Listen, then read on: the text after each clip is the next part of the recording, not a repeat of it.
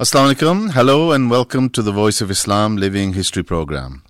My name is Dr. Muhammad Iqbal and I'll be your host for the Living History Programs for the next hour or so. As listeners will know, the Living History team have been producing a series on the history of Ahmadiyyat or the worldwide Ahmadiyya Muslim community. In part 1 and part 2, which have already been broadcast by the way on the Voice of Islam, and they're available on the SoundCloud. So please do go to www.voiceofislam.co.uk and under the Living History Programs you'll find parts 1 and part 2. Part 1 covered the advent of the promised Messiah and Mahdi alayhi salam, Hazrat Mirza Ghulam Ahmad alayhi salam, the founder of the Ahmadiyya Muslim community. And part 2 covered the life and services of Hazrat Maulvi Nuruddin raziyallahu anhu, the first Khalifa or Caliph who led the community after the death of the founder. By the way, the word Khalifa or Caliph, which we say in English, literally means successor. So please be mindful as we start using this term. In part 3, we cover the life and services of Hazrat Mirza Bashiruddin Mahmud Ahmad, the second Khalifa or Caliph.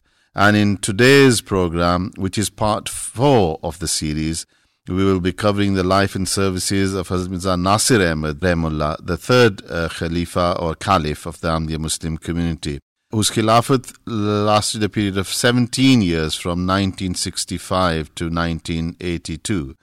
Now, to explore the life and services of the third Caliph, I'm joined by my fellow panelists, Yusuf Aftab. Assalamu alaikum, Yusuf. Wa alaikum assalam, Dr. Iqbal. You're familiar with Yusuf, of course, from previous program, and now hopefully you're familiar with Munir as well, who newly joined us, and I gave a brief introduction to Munir. So, Munir, welcome. Assalamu alaikum, Dr. Iqbal. Now, before I ask them to join us, just a brief explanation. This is a history program, and often as Muslims and in Islamic programs, when we talk about our revered figures, for example, like the Holy Prophet, we say Sallallahu Alaihi Wasallam, our peace and blessings of Allah be upon him, or PB or UH we use as a term, okay, peace be upon him. And with the promised Messiah, of course, we say alayhi salam, and Khalifas that were companions of the prophets, like the promised Messiah, we see Raziyallahu anhu, and the third Caliph was not a companion directly at that stage, so we say Rahimullah, we use the term RH. So we, throughout our writings, we use this, but this is a history program, and we may not always say this, so please be aware of that. So before I bring you in, Yusuf, just as I said, this was a 17-year Khilafat period for Hazrat Mirza Nasir Ahmad Saab, and he offered great leadership and guidance to the worldwide Ahmadiyya Muslim community. His golden achievements include the guidance he offered to the community during the anti-Ahmadiyya crisis of 1974, which we will go into in a lot more detail. And of course, the expansion of the overseas missions throughout the world that are now the envy of the world as well, just to mention briefly. So let's start from the beginning, from his birth and his early years. Yusuf, if you could take us through that. Yeah, so Hazrat Mirza Nasir Ahmad, as we know, was the son of the illustrious leader Hazrat Muslim Maud, the second Caliph who we covered in the previous program. He was born in Qadian on the 16th of November, 1909, and he was the grandson of the promised Messiah Islam. It was stated in Talmud that the promised Messiah this is one of the books in the Old Testament. Old Testament, yeah, that he would be blessed with son and grandson, and there was prophesied in there.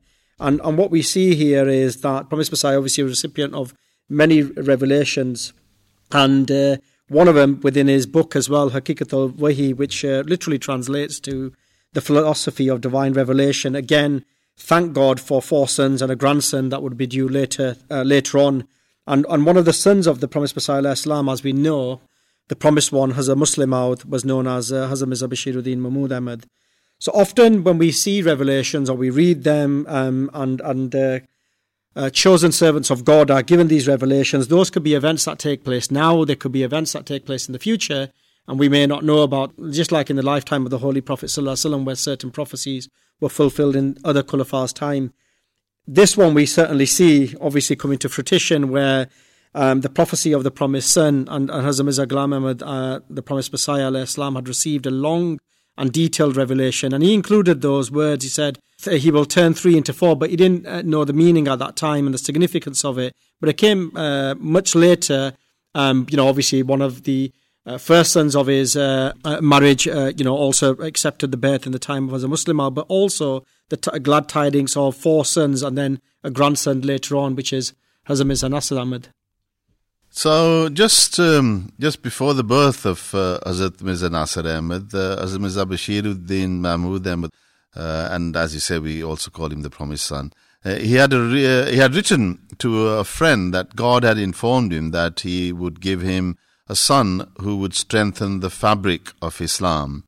The much-awaited prophecy was fulfilled when Hazrat Mirza Bashiruddin Mahmud Ahmad was granted a son, as Yusuf said, on the 16th of November 1909 in Qadian. He was named Nasir Ahmad, and he served as the fulfillment of this prophecy. He will turn 3 into 4. Although the promised Messiah ﷺ had been blessed with 4 sons in line with the prophecy he received, his youngest son Mubarak Ahmad had passed away at the age of 8 years. Thus, the arrival of Mirza Nasir Ahmad ensured that the promised son had turned 3 into 4, and the promised Messiah had 4 champions of Islam. This was something which Hazrat Mirza Nasir Ahmad pointed to at the first annual convention of his Khilafat. So, Munir, let's start off with his early years and his training and education, please. Hazrat Mirza Nasir Ahmad's mother's name was Hazrat Mahmuda Begum, who was the elder daughter of Hazrat Dr. Khalifa Rashid Uddin. From birth, Mirza Nasir's grandmother, Hazrat Amma Jan, the wife of the promised Mirza ﷺ, took him under her wings and looked after his upbringing. She always claimed that Mian Nasir had been given to her as a blessing in place of Mubarak Ahmad. And Hazrat Mirza Nasir Ahmad basic learning and education started with the Holy Quran under the guidance of Qari Yasin Sahib. On 24th of February 1917, Mirza Nasir Ahmad became Hafiz at the age of 13, completed the memorization of the Holy Quran. And then he went to Madrasa Ahmadiyya to gain additional religious and worldly knowledge before progressing to Jamia Ahmadiyya. In 1929, at the age of 20 years, he became Maulvi Fazl, the Islamic degree equivalent to BA degrees from Punjab University. So in 1934, he graduated from Government College, Lahore, with subjects of Arabic, English and philosophy. Hazrat Mirza Nasir Ahmad was a model student at the college with great moral qualities, recalling his days that he said once, "I remember an incident from the days when I used to study at Government College, Lahore. The college was off and I was travelling to Qadian. An arch opponent of Ahmadiyyat came and sat in the same carriage of the train as me. All the way from Lahore to Amritsar, he kept uttering indecent and abusive things, and I kept on responding with a smile. Such was the impact that when he got off at Amritsar, he said to me, 'If you get 200 others like yourself and would call people towards Allah, then you would succeed in winning us over. Since I had tried my best to make you angry, but you continue to remain positive.'" What an amazing story. That was his personality, and his smile was so really captivating. After completing his bachelor's, Hazrat Mirza Nasir Ahmad moved to Qadian, where plans were being made for him to go to Oxford, England, in order to pursue higher studies. His father, Hazrat Muslim Aud, however, wanted to get him married first. Therefore, on the 2nd July 1934, his nikah was performed with Hazrat Sayyida Mansura Begum, the daughter of Hazrat Nawab Muhammad Ali Khan and Hazrat Nawab Mubaraka Begum. The marriage took place on 5th August 1934. Hazrat Mirza Nasir Ahmad and Hazrat Sayyida Mansura Begum had 3 sons from this marriage and 2 daughters. They spent 47 years of their lives together. Hazrat Sayyida Mansura Begum passed away on the 13th of December 1981.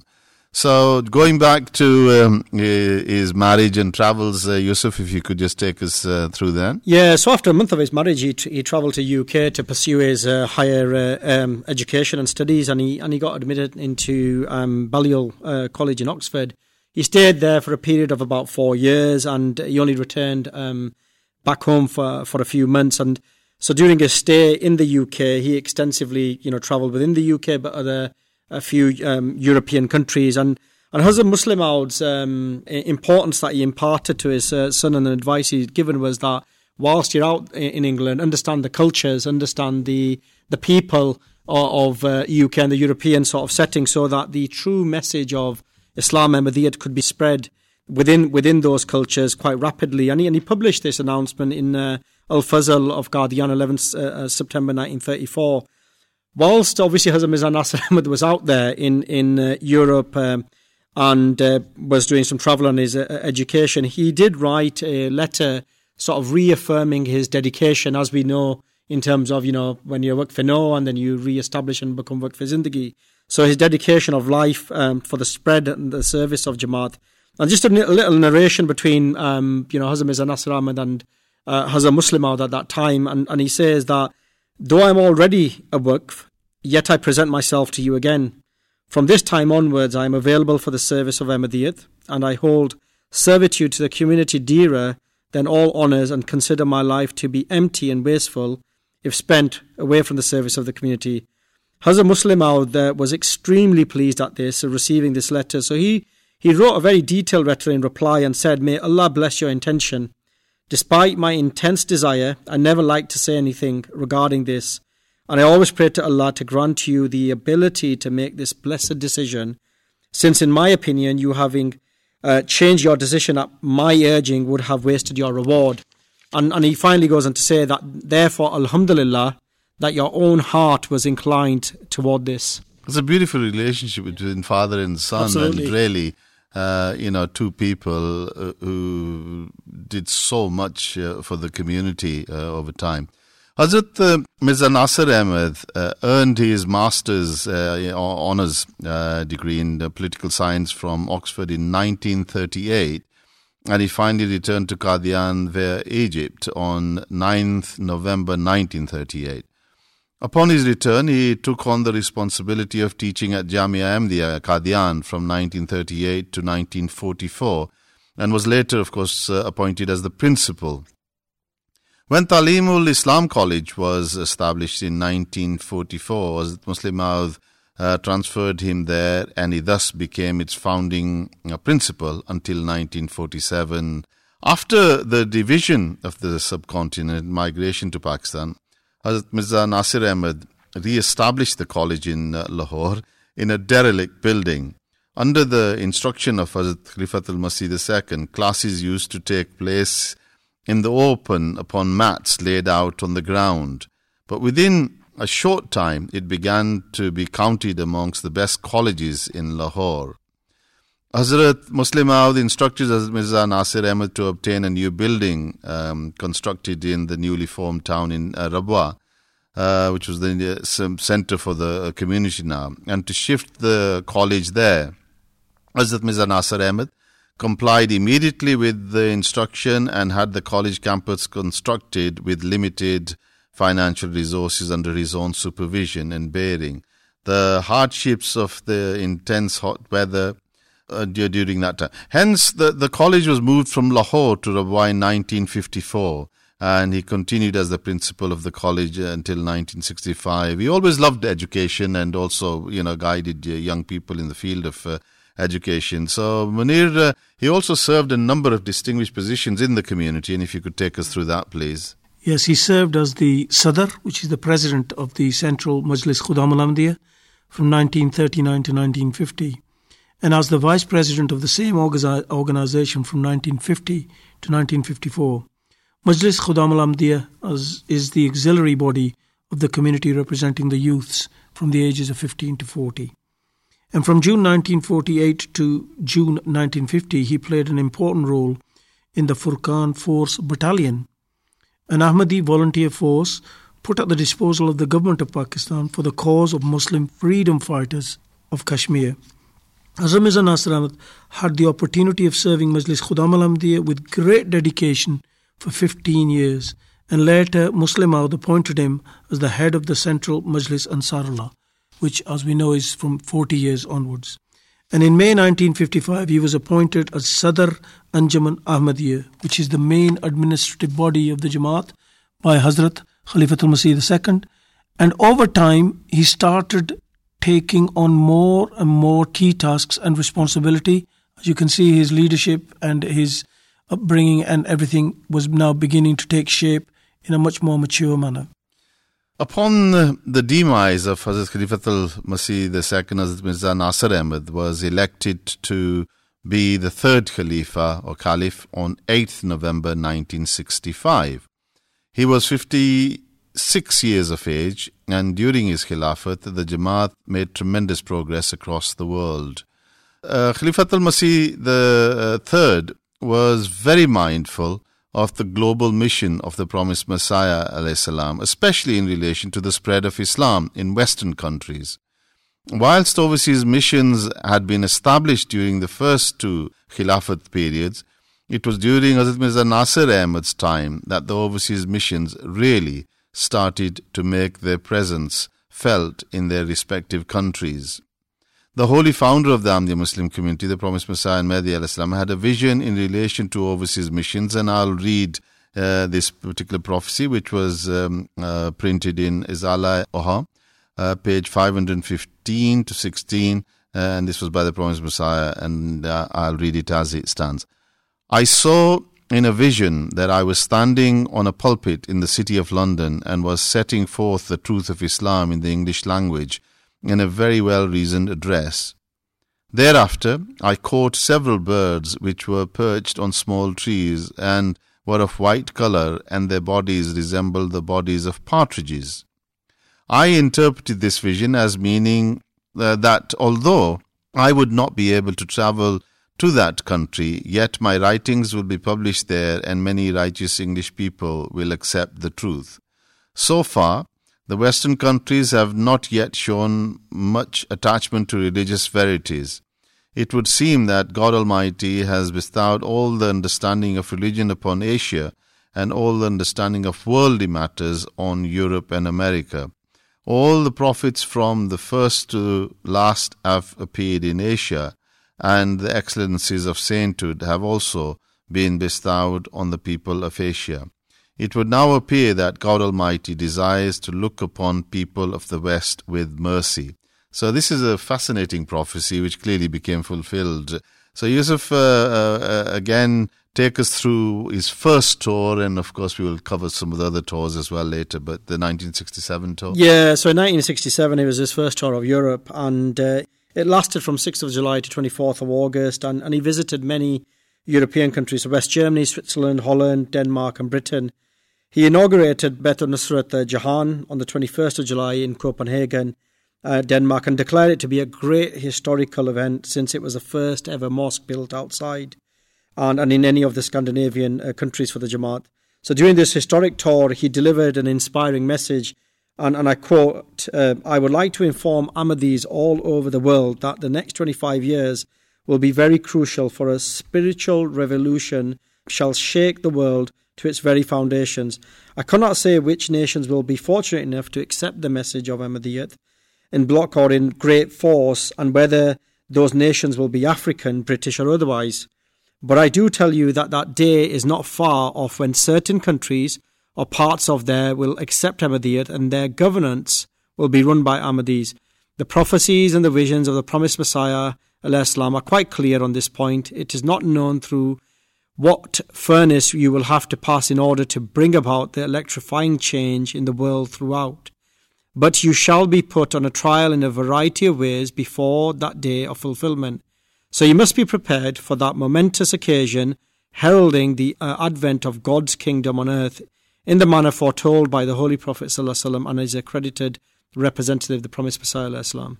Now, during this historic tour in 1967, Hazrat Mirza Nasir Ahmad Khalifatul Masih III also delivered a word of warning to the inhabitants of Europe, which is just as important today in 2022. So when I read this, just see how much pertinent that advice in 1967 was given, and I quote, "The promised Messiah also prophesied that a third world war of even bigger dimensions would follow the second. The two opposing camps will clash with such suddenness that everyone will be caught unaware. Death and destruction will rain from the sky, and fierce flames shall engulf the earth. The colossus of modern civilization will tumble to the ground. Both the communist and the opposing blocs will perish in the process. Russia and its satellites on the one hand, and the US and its allies on the other, shall be destroyed, their might broken, their civilization ruined, and their system shattered. The survivors shall stand aghast and amazed at the tragedy. The end of the Third World War will be the beginning of the triumph of Islam. People will accept its truth in large numbers and will realize that Islam alone is the true religion, and that the emancipation of man is to be won through the message of Muhammad, so peace and blessings of Allah be upon him, alone. But gentlemen, let us not forget that this prophecy, like all prophecies, is a warning, and its fulfillment can be delayed or even averted, provided man turns to his Lord, repents, and mends his ways. He can yet avert divine wrath if he stops worshipping the false deities of wealth, power, and prestige, establishes a genuine relationship with his Lord, refrains from all transgression, does his duty to God and man, and learn to work for the true human welfare. And today, as we see the conflict in Ukraine and we saw in Syria and elsewhere, the warning still stands. May God guide humanity. So let's turn to the second tour and the others of Hazrat Khalifatul Masih III. That took place from the 4th April to 8th June 1970.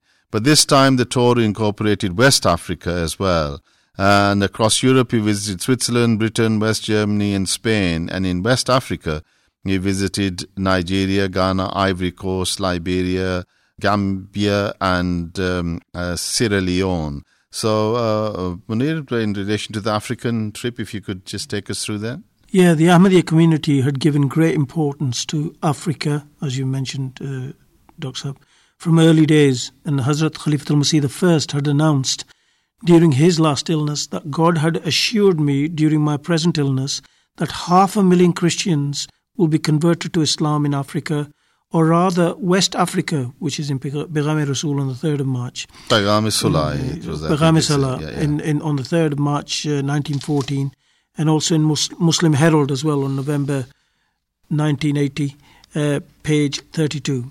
So in 1921, Hazrat Muslim Maud sent a renowned companion of the promised Messiah, والسلام, Maulvi Abdul Rahman Nayyar, to establish the first mission in West Africa. And Khalifatul Masih II had drawn the attention of the Ahmadiyya community to the importance of Africa, and in one of his addresses he said, God Almighty has preserved the countries of Africa for Ahmadiyyat. The future of Ahmadiyyat is closely connected with Africa. This was in Al-Fazl on the 8th of February 1961 and also in Muslim Herald, page 31. And during his tour of West Africa in 1970, the Khalifatul Masih III was inspired to establish schools, colleges and hospitals in order to promote health and education in 6 countries of West Africa for the betterment of the oppressed nations. And at the end of his visit to these countries, he arrived in London on May the 24th, 1970, and he announced the Nusrat Jahan scheme at the Fazl Mosque. And in Al-Fazl on the 5th of July 1970, page 7, reads, in Gambia, God Almighty forcefully inspired me that this is the time when I should spend at least £100,000 in West African countries. If I do, God Almighty will bless the scheme and will produce excellent results. This amount was needed over a 3-year period and would go on to the establishment of the substantial number of schools and hospitals that were built. Hazur also appealed to the Ahmadi doctors and teachers to offer their services. The responses of the community in making donations as well as volunteering their services was overwhelming. And by the end of 1972, around 2 years of the Nusrat Jahan scheme was being launched. 16 new hospitals, 13 new secondary schools were established in West Africa. The Nusrat Jahan scheme exceeded all expectations and very soon was made permanent. so that other West African countries could also benefit. Now, from European countries, Spain had a very special place in the hearts of all Muslims, and during the 1970 European tour, Hazur was mindful of the great role Muslim Spain had played in enlightening the rest of the world, and in particular Europe.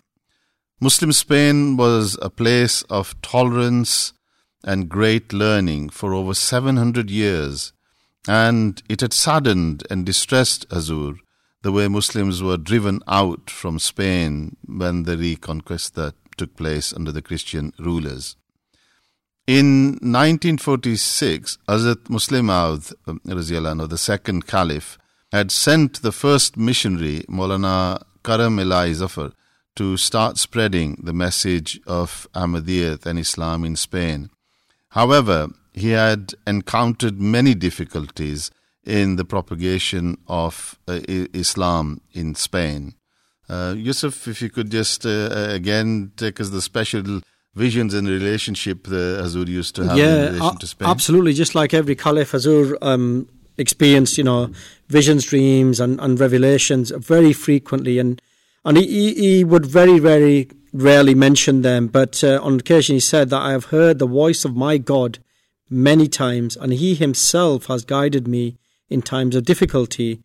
During this trip to Spain in 1970, when Hazur's plane approached Madrid airport, he became very restive, and he turned to his accompanying entourage and said, I can hear the tramp of the hooves of Tariq's horses. Yusuf, I think probably this is a good place for us to have a break, and we'll carry on. This is such an important trip and such an important position for Spain, so we'll restart in the second half from this. So let's have a break, and we'll shortly be with you soon, inshallah.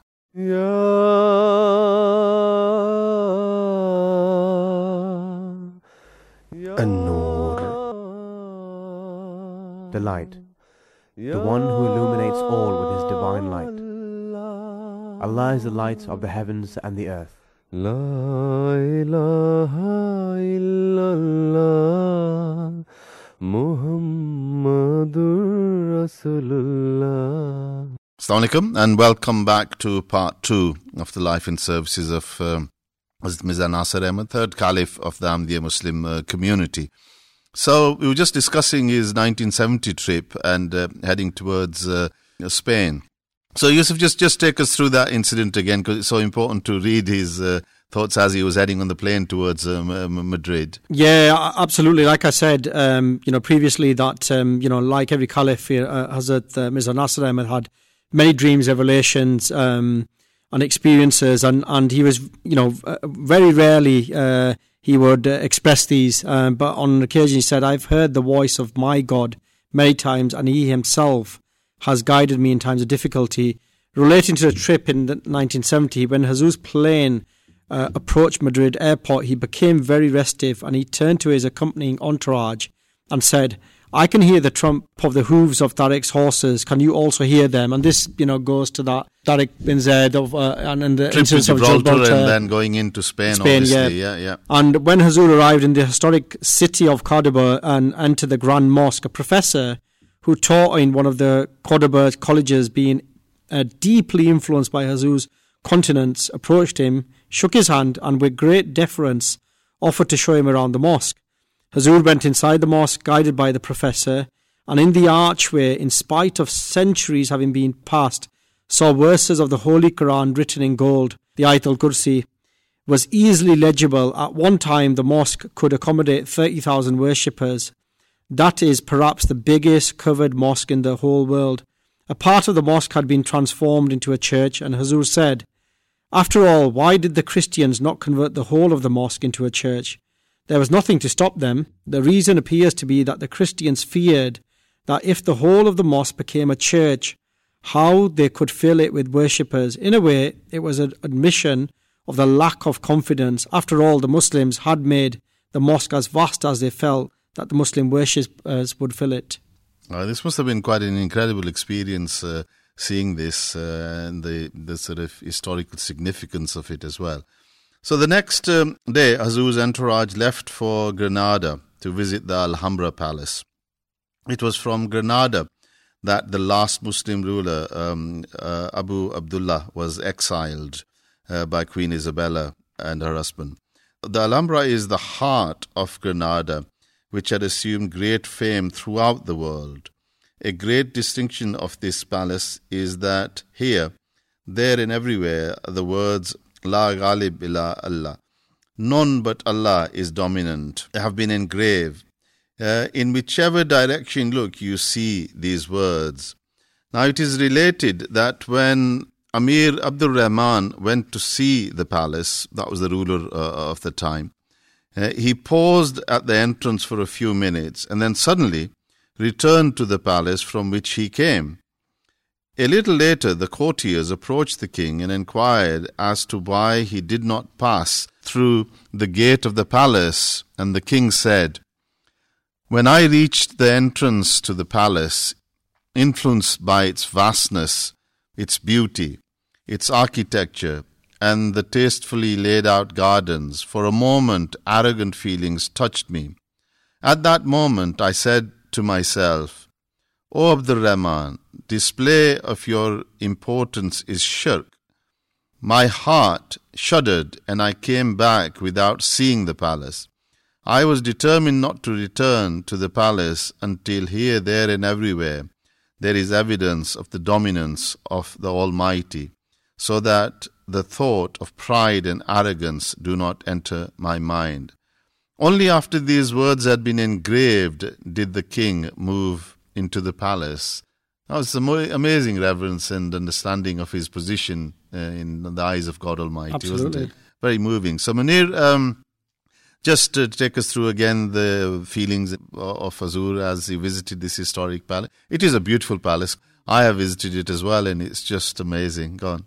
It's magnanimous. Yes. Now, during his stay at the Alhambra Hotel in Granada, Huzur offered his humble supplications, after which God Almighty revealed to Huzur a verse from the Holy Quran. Allah is sufficient for him who puts his trust in Allah. Allah is sure to attain his purpose. Allah has appointed a measure of everything. This is from the Holy Quran, chapter 65, verse 4.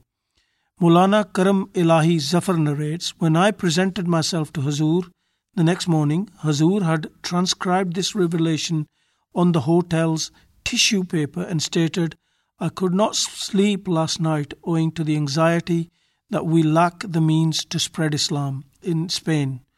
But when I received this revelation, I was contented that at the appropriate time, God Almighty Himself will provide the means. And inshallah, later on in the program, we will see how that was fulfilled as well. But this was really a historic and spiritually very moving trip for Huzur and the other Ahmadis that accompanied him. In 1972, the Chinese ambassador toured Rabwa and had the honor of meeting Hazrat Khalifatul Masih III. Huzur had complete command over the revolutionary philosophies of capitalism and communism and socialism. He was also aware of the impact of Mao Zedong on China and how he had embraced socialism or communism to lead his Communist Party. Huzur would often talk about Mao's Red Book, and he sent Mirza Mubarak Ahmad, the Wakil of Tabshir, on a visit to China. Another prominent Ahmadi and grandson of the promised Messiah al-Islam, Mirza Muzaffar Ahmad, lovingly known as M.M. Ahmad, who held prominent roles in the government of Pakistan, also played a prominent role in arranging the historic visit of President Nixon of America to China in 1972. This was a meeting that would bring China and the United States much closer over the next few decades and ultimately to China becoming a major economic power. The arrival of a Chinese ambassador to the headquarters of the community during the period of his Khilafat is an important event. It is a noteworthy coincidence that there is proof of a Chinese ambassador visiting Medina during the Khilafat of Hazrat Umar Raziyallahu Anhu. Sometime after this event, Huzur was at a meeting where he narrated a dream of this in which he was sending many missionaries on horses to China. So, Yusuf, let's now move on to his third tour and subsequent tours as well. So, please, if you could take us through. Yeah, so Hazur undertook several more visits to the West, and these included his third tour, as you've stated, to European countries from 13th of July till 26th of September 1973. He visited Britain, West Germany, Holland, Switzerland, Italy, Sweden, and Denmark again. His fourth tour of Europe, undertaken from 5th of August to 29th of October 1975, during which he visited England, again Denmark, Sweden, Norway, West Germany, Holland and Switzerland. He delivered addresses at the occasions of the annual convention UK, which we know as Jalsa Salana, and laid the foundation of the Nasser Mosque in Gothenburg in Sweden. His fifth tour of the West included a tour of the North American continent. In July 1976, he visited Washington, Dayton, New York, New Jersey and Madison. Hazur then travelled to Sweden, where he inaugurated Nasser Mosque on the 20th of August 1976, and that was in Gothenburg. Hazur then went to Copenhagen in Denmark on the 29th of August and completed his tour of the Scandinavian countries by the 1st of September. From there he reached Germany, and then after touring Germany, Switzerland, Holland and Britain, he returned back on the 20th of October 1976. These were quite breathtaking tours, and the impact they had on the members of the Ahmadiyya community in these countries was quite amazing. Hazur undertook his sixth tour of Europe in 1978, and his seventh and final tour took place in 1980. The seventh tour took place during the last year of the 14th century after Hijrah, from 26th June to 24th October 1980, and extended over 3 continents this time, namely Europe, North America and Africa. The African tour was from 18th August to 30th August and included Nigeria and Ghana, 2 very, very important countries for the Ahmadiyya Muslim community in Africa.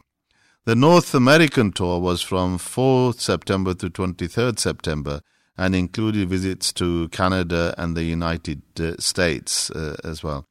During the European leg of the tour, Hazur spent a considerable amount of time in the UK and also travelled to Germany, Switzerland, Austria, Denmark, Sweden, Norway, Holland and Spain. He inaugurated the first mosque of Norway in Oslo called Beit Nur. He inaugurated 5 new centres in Britain: Huddersfield, Manchester, Bradford, Southall and Birmingham.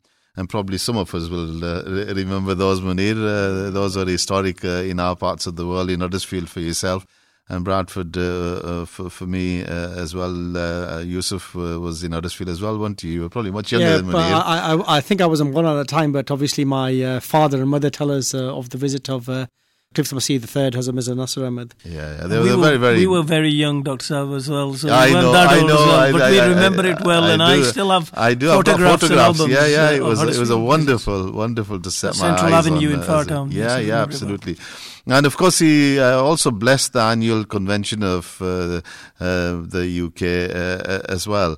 So the visit to Spain in 1980 was also very memorable for a number of reasons. Munir, if you could take us through that.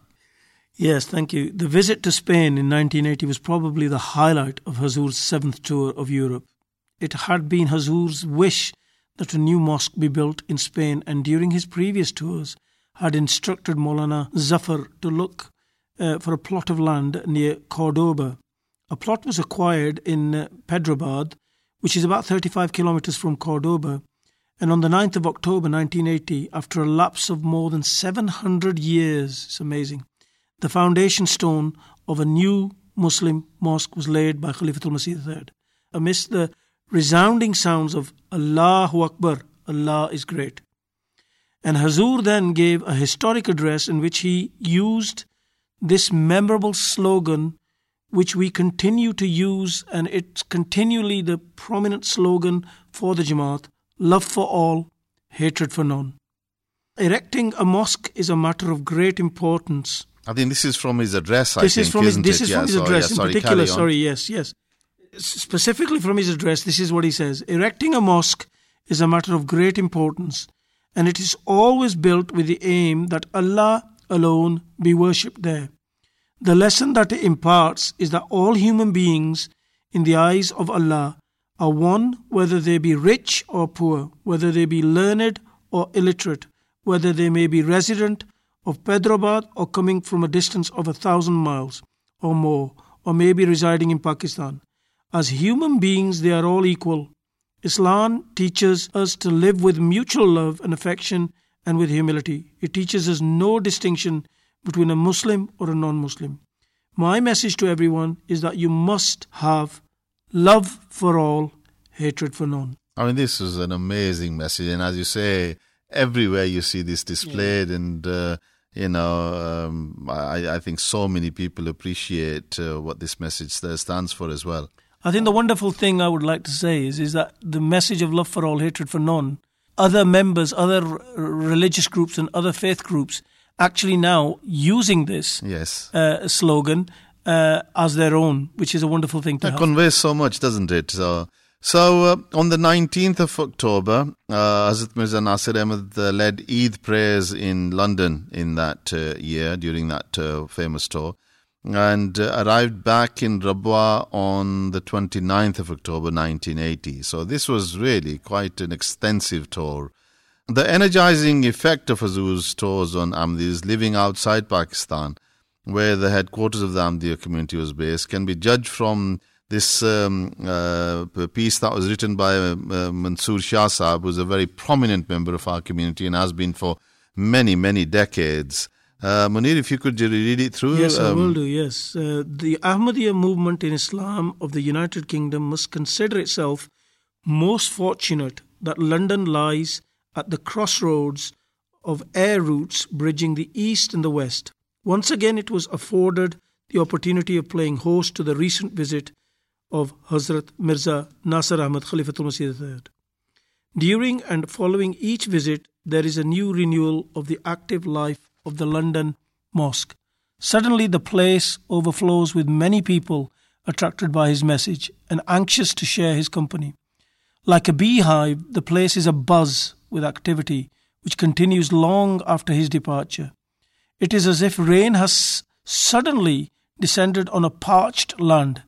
And as you mentioned, these are the comments from Mansoor Shah Sahab, as related in Muslim Herald on November 1980. All these visits just energize members, and we are personal witnesses to that, even as young people of that time. But, just as the community was getting itself well established and recognized in the outside world, trouble was brewing back in Pakistan. Ahmadiyya Muslim community had been a staunch supporter of Muhammad Ali Jinnah's vision for Pakistan and had actively been involved in nation building since partition in 1947. However, Jinnah's vision of building a secular and inclusive state in Pakistan proved difficult in the face of rising religious fundamentalism, or mullaism as we commonly call it. By 1954, it became clear that the government was giving ground to the mullahs. For the next 2 decades, Ahmadis faced severe attacks on their properties and businesses.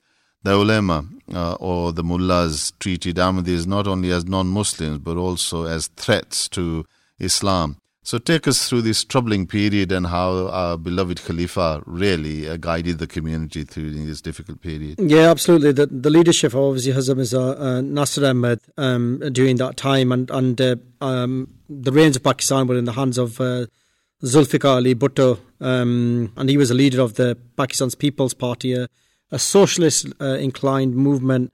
And Ahmadis had actively supported his Pakistan People Party because the party's manifesto and constitution clearly stated that religion or faith is a personal matter for every individual and the government had no right to interfere. So going back to what Muhammad Ali Jinnah had set out as for Pakistan in terms of a declaration at that time, all of the political parties were bitterly opposed to Ahmadiyyat and were not prepared to tolerate even its continence.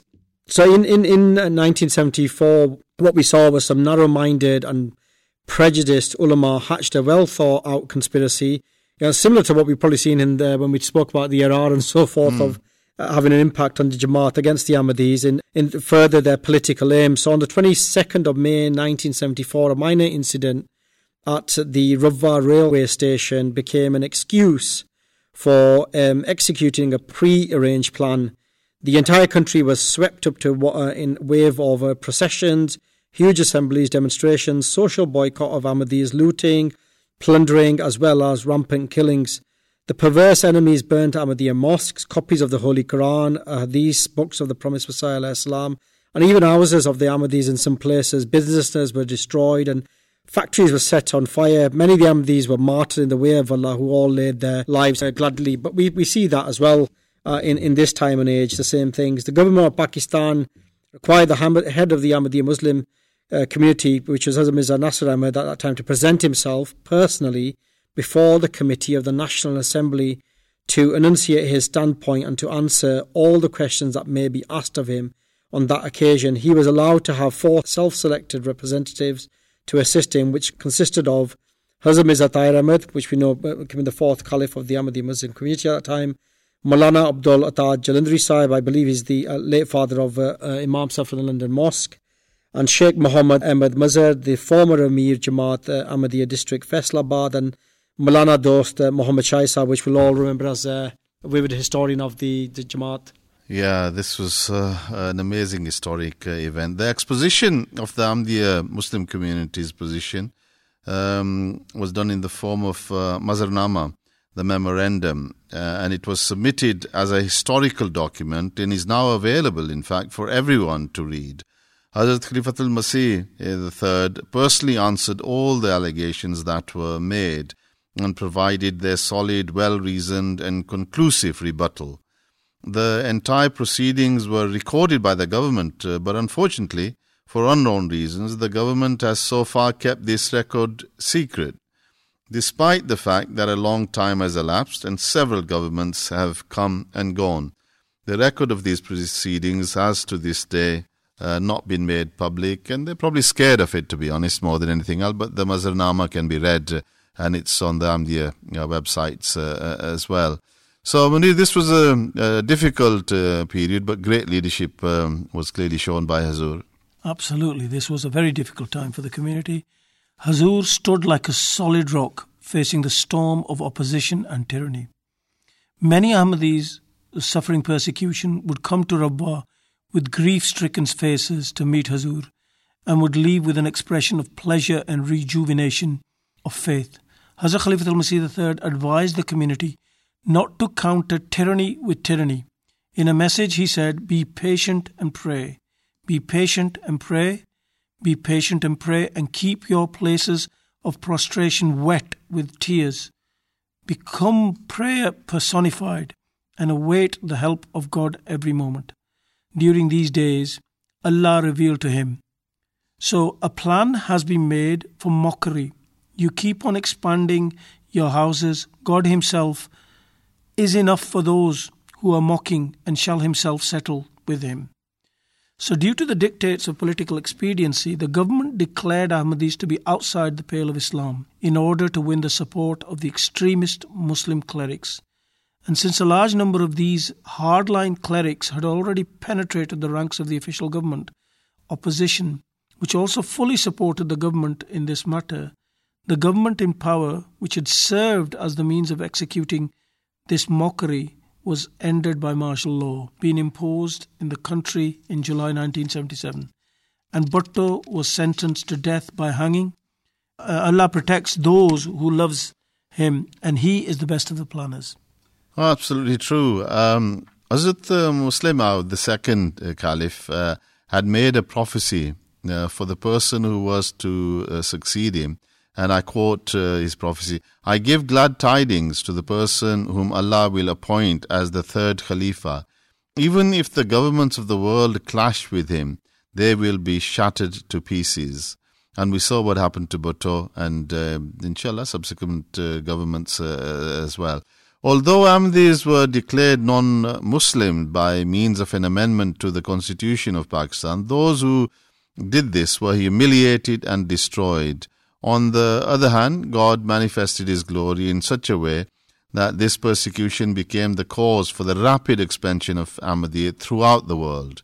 Many new missions were established in Europe, Africa and America, as experienced by Hazur's numerous tours across the world. The sixth tour of Europe as Mirza Nasir Ahmad in 1978 was one of the most important tours, as its highlight was the historic conference on the deliverance of Jesus from the cross, which took place from the 2nd to the 4th of June 1978 in the Commonwealth Centre, Kensington, London. This was a truly groundbreaking and historic event. Yusuf, if you could take us through that. Yeah, absolutely, and it attracted a lot of people from a lot of different places across the globe. And so during the first 2 days, some world-famous scholars read their papers on this subject of deliverance of Jesus from the cross. More than 1,500 representatives from all around the world attended. And in addition to delegates from Gambia, Sierra Leone, Mauritius and Liberia, 2 official observers of the Catholic Church in Poland and 1 observer of the Catholic Archbishop in Britain were also in attendance. This event was widely publicised by newspapers all over the world.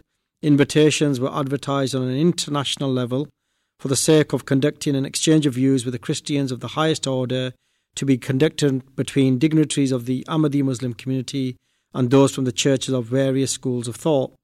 The British TV and radio made several broadcasts about the event, and a number of national newspapers, including The Times, The Telegraph and The Daily Guardian, etc., covered the event in detail. The Sunday Telegraph published a special edition which included reports of the interviews with Khalifatul Masih III and an interview with Hazrat Chaudhry Muhammad Zafrullah Khan. For the first time, the message of Ahmadiyyat was delivered in a very powerful way and right in the heart of London.